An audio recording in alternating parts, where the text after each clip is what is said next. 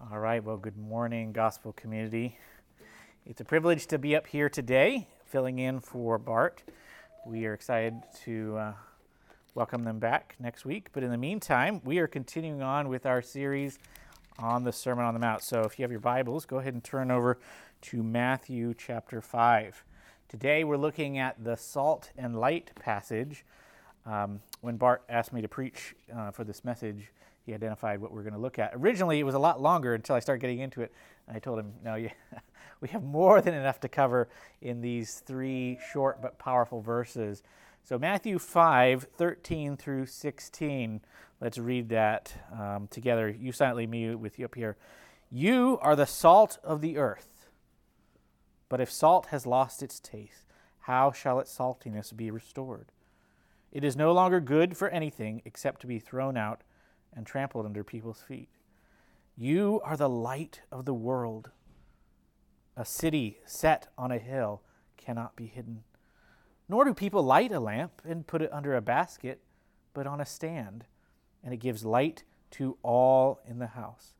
In the same way, let your light shine before others, so that they may see your good works and give glory to your Father who is in heaven. God, we pray and ask that together as we look at your word, that your Spirit would fill us with truth and compel us to action, that we, by your power, by your grace, by your strength, may be the salt and light in the world today. Bart stole my thunder at the beginning last week when he talked about how this is building. So having gone through the Beatitudes last week, blessed are, and going through these things, oftentimes we talked about a little bit in discussion group last week, this passage sometimes is chopped up into sermons, for better or worse, right? Today we're going to continue on with the series through the whole thing, looking at it as one complete arc, one coherent thought of everything that puts together. So living the Beatitudes out, like we talked about last week, mourning over sin, poor in spirit, recognizing we have nothing, gentle, meek, seeking, hungering, thirsting after righteousness. Doing these things inevitably leads us to what we're talking about today. The Beatitudes are in these ways a prerequisite. Daniel Akin, whose commentary was helpful this week, Bart's been using as well, wrote about this passage in this way. He said, those who love and follow King Jesus are the only real salt that this world will ever taste and the only authentic light that it will ever see. We're going to build upon that. But the first thing that you notice when you look at verse 13 is you are.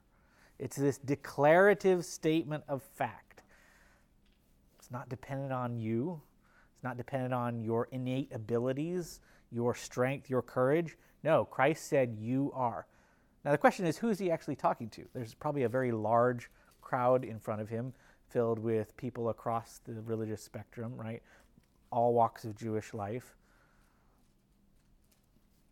When we look at this passage elsewhere in context of the other Gospels too, especially when Paul refers back to it, we'll see here, he's ultimately speaking to his true followers, the disciples. So you are here refers to them.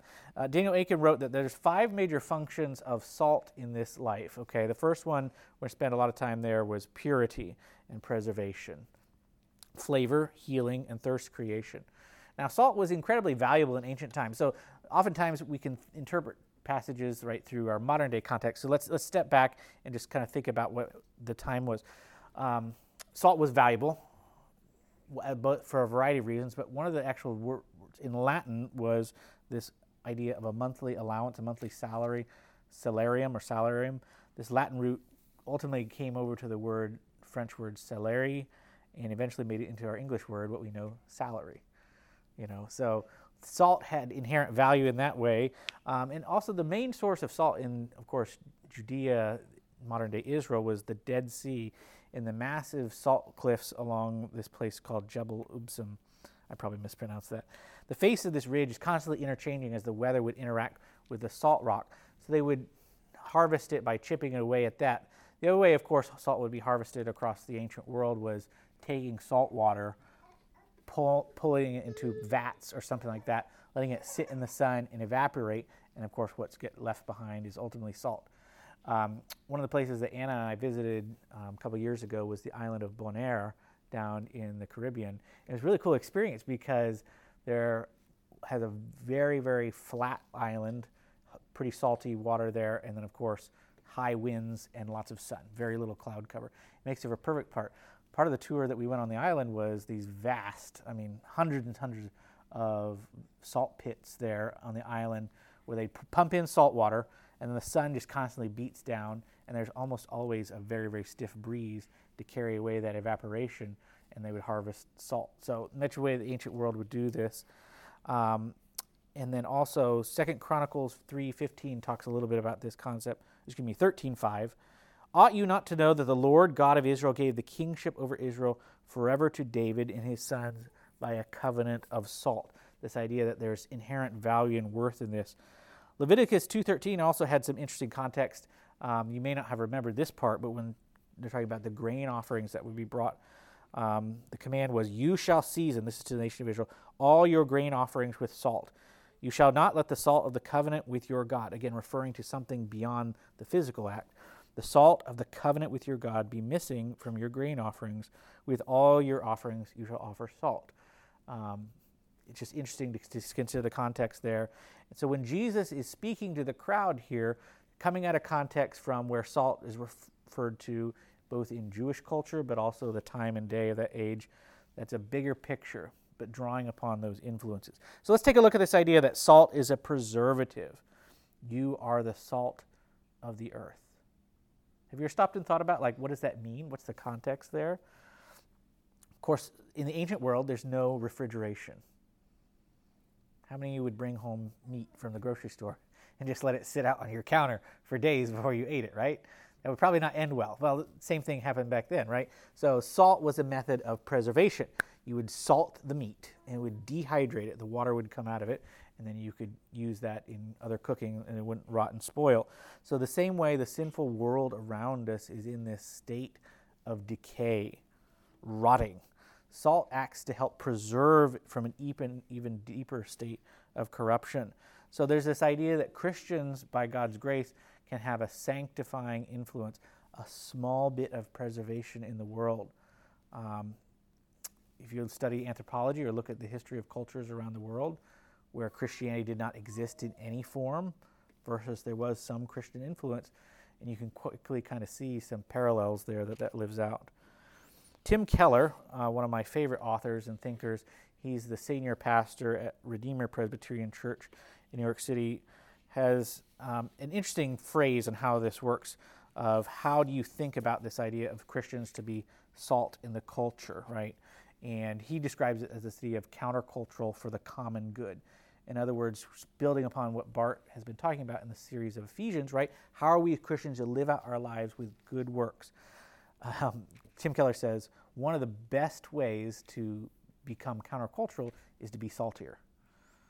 Now, you think about, okay, what does that mean? That doesn't mean a bad attitude, but salty congregation, salty people, if we will, living in this life, are going to provide a foretaste of shalom, this idea of peace with God. Notable for the vision, having a model in mind for change that we see in this broken world, so that everything we do points to glimpse to the future that is yet to come. There's an interesting parallel passage. I want us to flip over quickly to 2 Kings chapter 2. We're going to look at this example here. Christ does not make specific reference to it here, but again, an audience of Jewish people steeped in understanding of culture would have remembered this. 2 Kings chapter 2, look at verse 19 through 22 there. This is the prophet Elisha has come to the city of Jericho. Now the men of the city said to Elisha, "Behold, the situation of the city is pleasant, as my Lord sees, but the water is bad, and the land is unfruitful." He said, "Bring me a new bowl and put salt in it." So they brought it to him. Then he went to the spring of water and threw salt in it, said, "Thus says the Lord, I have healed this water from now on. Neither death nor miscarriage shall come from it." So the water has been healed to this day, according to the word that Elisha spoke. There's this city cursed by death. We're not going to go into that, of course, but miraculously transformed through the working of God through his prophet Elisha here, taking God's salt into a city. This restored Jericho ultimately is part of this idea of pointing to a deeper truth, right? this foretaste of New Jerusalem, graced with the river of the water of life, bright as crystal, flowing from the throne of God, and the Lamb through the middle of the street of the city. That's from Revelation 22. So salt acts as a preservative by the way in which that we as Christians live in this world, pointing to deeper truths and helping to prevent a state of greater decay. Let's go back to Matthew 5 now and take a look at this next idea then. Salt as a seasoning or flavor enhancers. Christians, by this way, can be a picture of joy living in the midst of a sin-cursed world. So we talked about this idea of meat drying and salt preservation. That's a way to preserve food so it doesn't rot, but it also is as much about taste, right? How many have ever eaten food without salt and been like, ugh, bland, boring?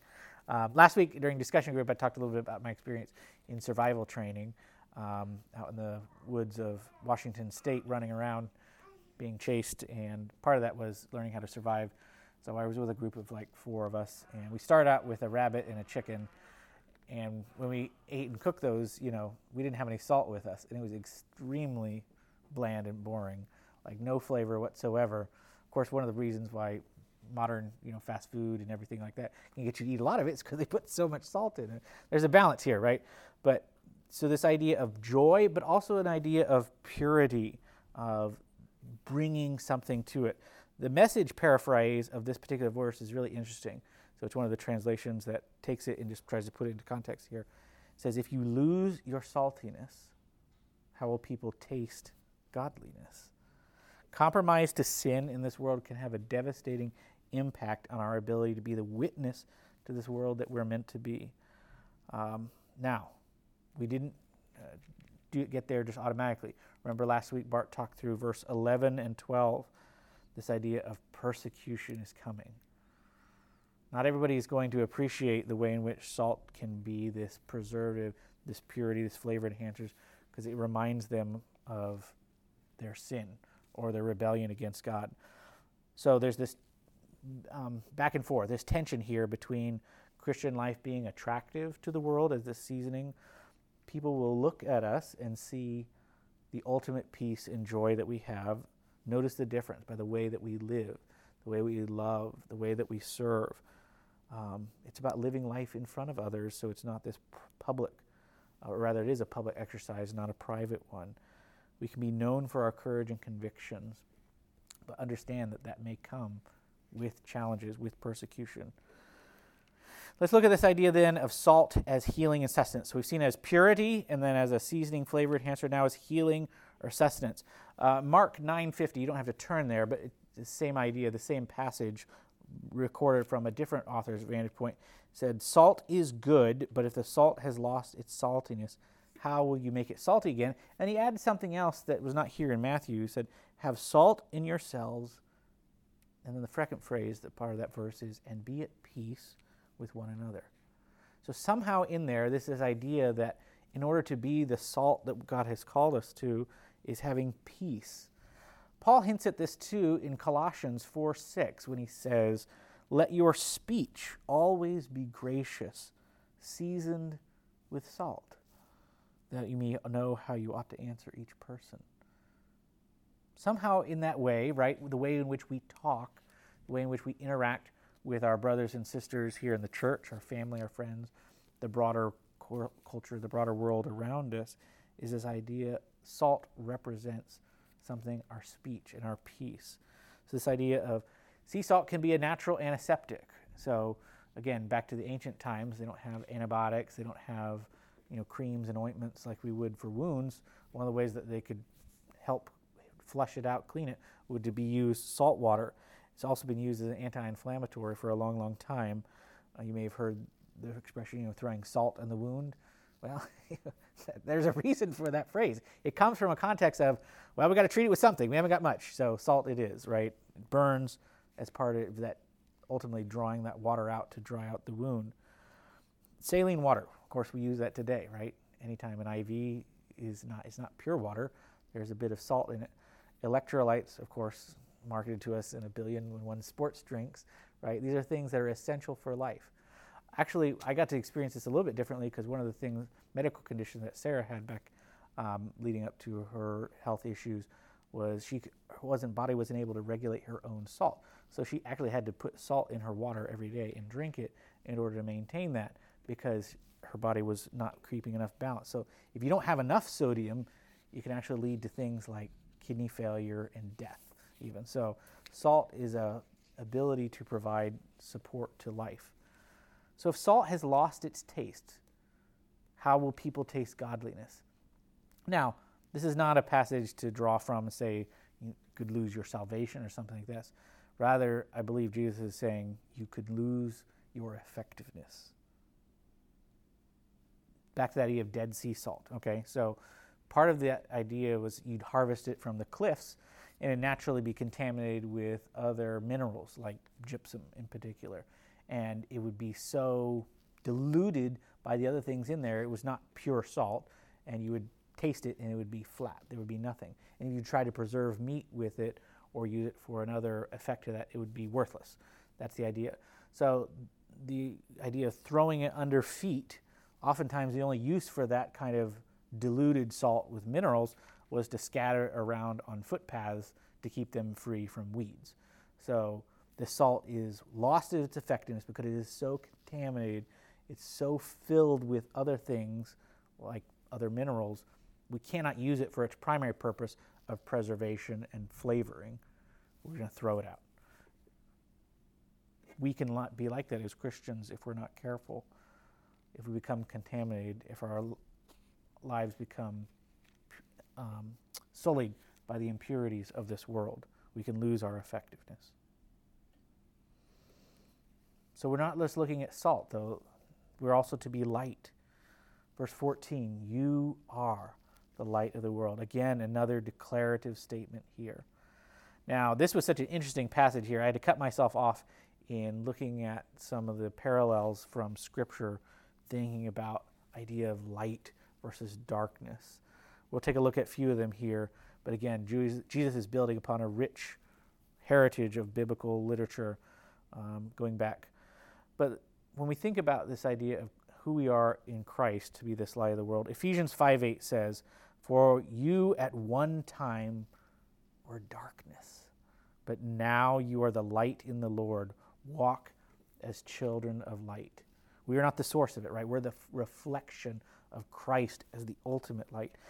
Paul wrote in Philippians 2:15 that you may be blameless and innocent, children of God, without blemish in the midst of a crooked and twisted generation, among whom you shine as lights in the world.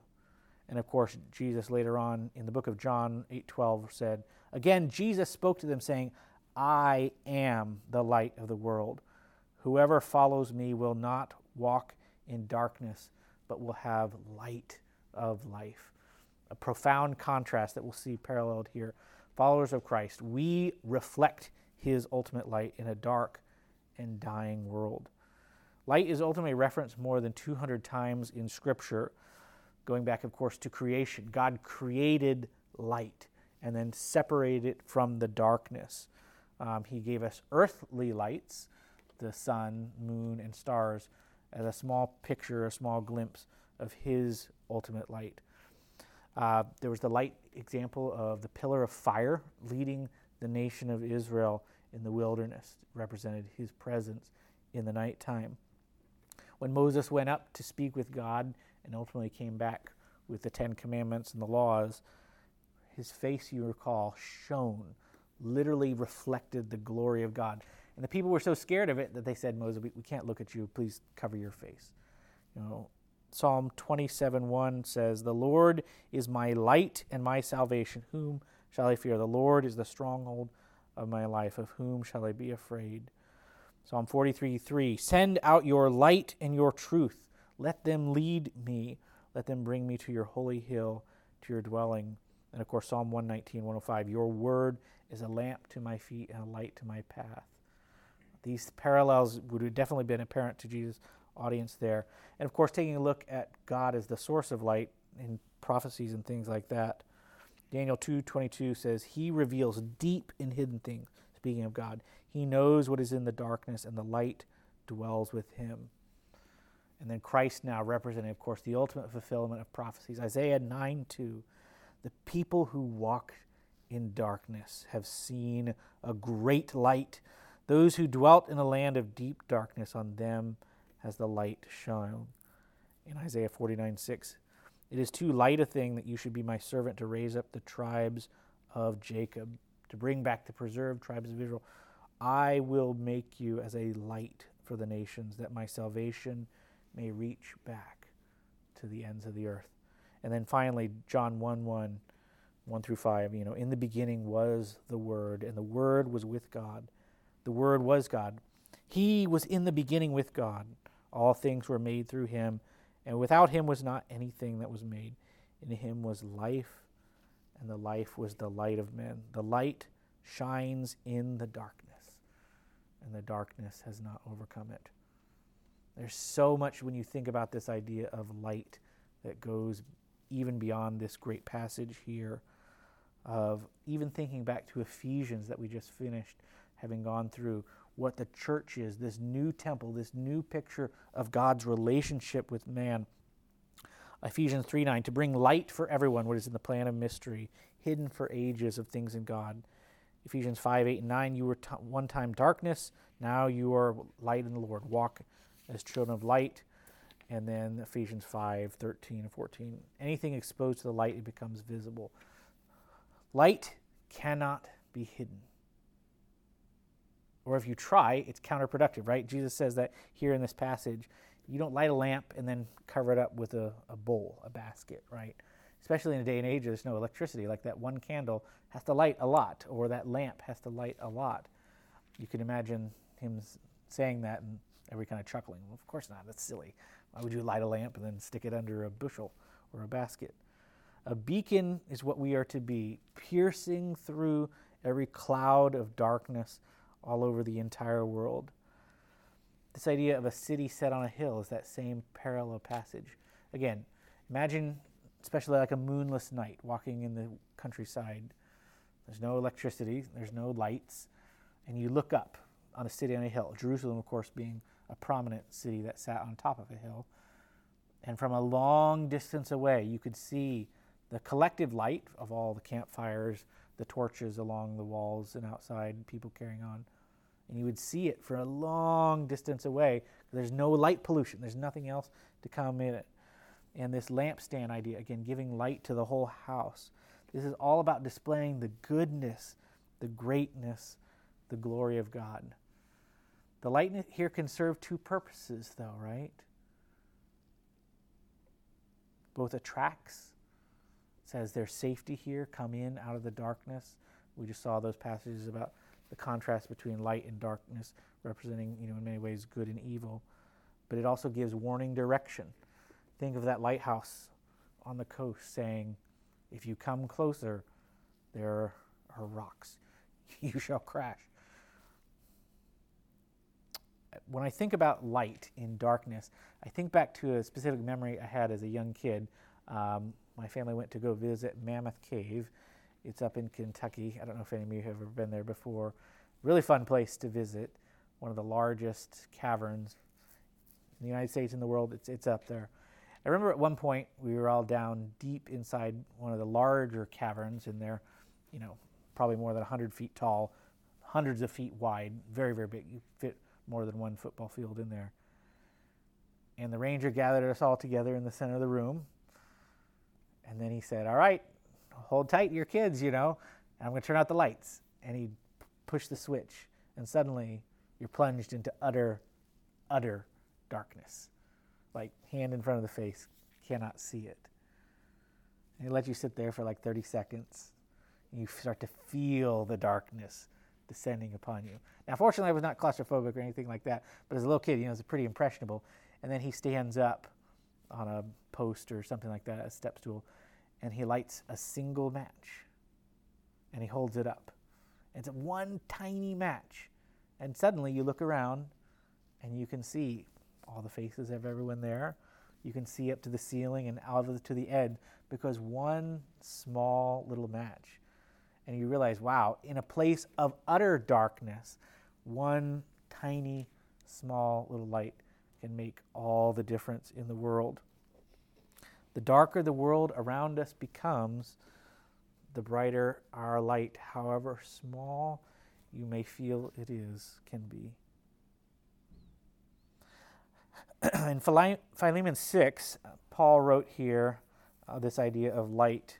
I pray that the sharing of your faith may become effective for the full knowledge of every good thing that is in us for the sake of Christ. 1 Peter 2:12 continues on with that same idea. Keep your conduct among the Gentiles honorable, so that when they speak against you as evildoers, they may see your good deeds and glorify God on the day of visitation. Because why are we to shine our light in this passage? Right? Verse 16, in this same way, let your light shine before others, so that they may see your good works and give glory to your Father who is in heaven.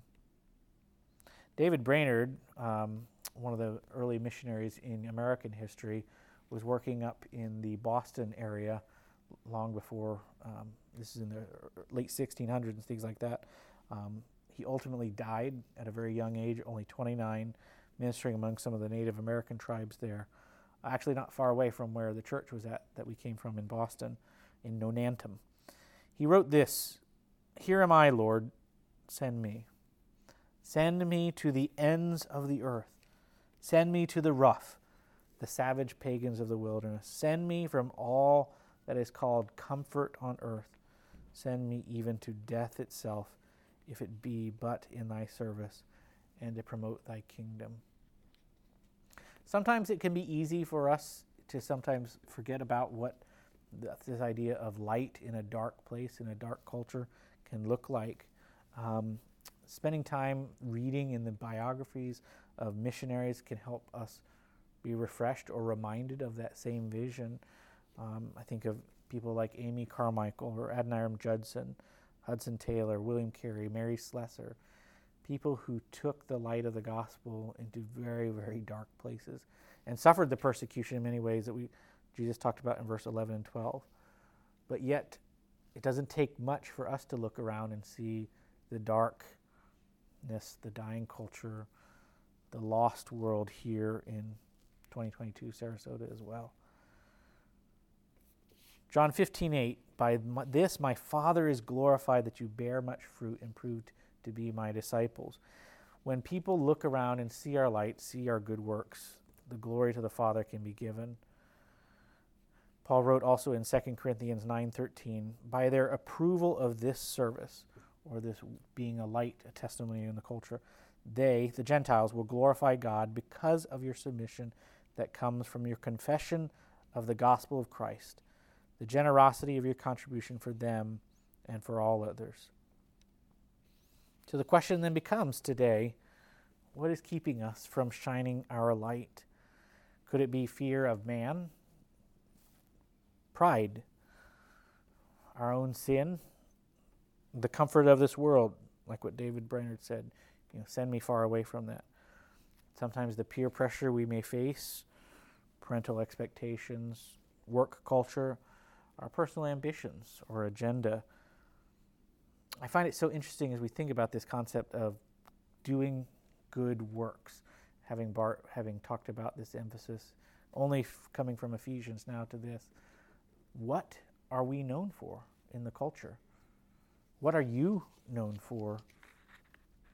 If I were to go and poll people in your life who are not believers, what would they say about you? Would being this idea of a light and salt be one of the things that they could say? Oh, yeah. And if not, what do you think could be that gap? This is a public exercise of part of our life. Salt, in order to be effective in its role, or light in its effective, can't be hidden, has to be used going forth. By God's grace, though, this is something that we can do. Again, you are not dependent upon your strength, your courage, your words of power. So the question and challenge that I want us to leave as we go forth from here is, how can we live this out? How can we be salt of the earth and light of the world? Let's pray. Father, we thank you for today and the opportunity to look at your word, the truth that is in it. Convict us, encourage us, strengthen us with your truth. We ask these things then in Jesus' name, amen.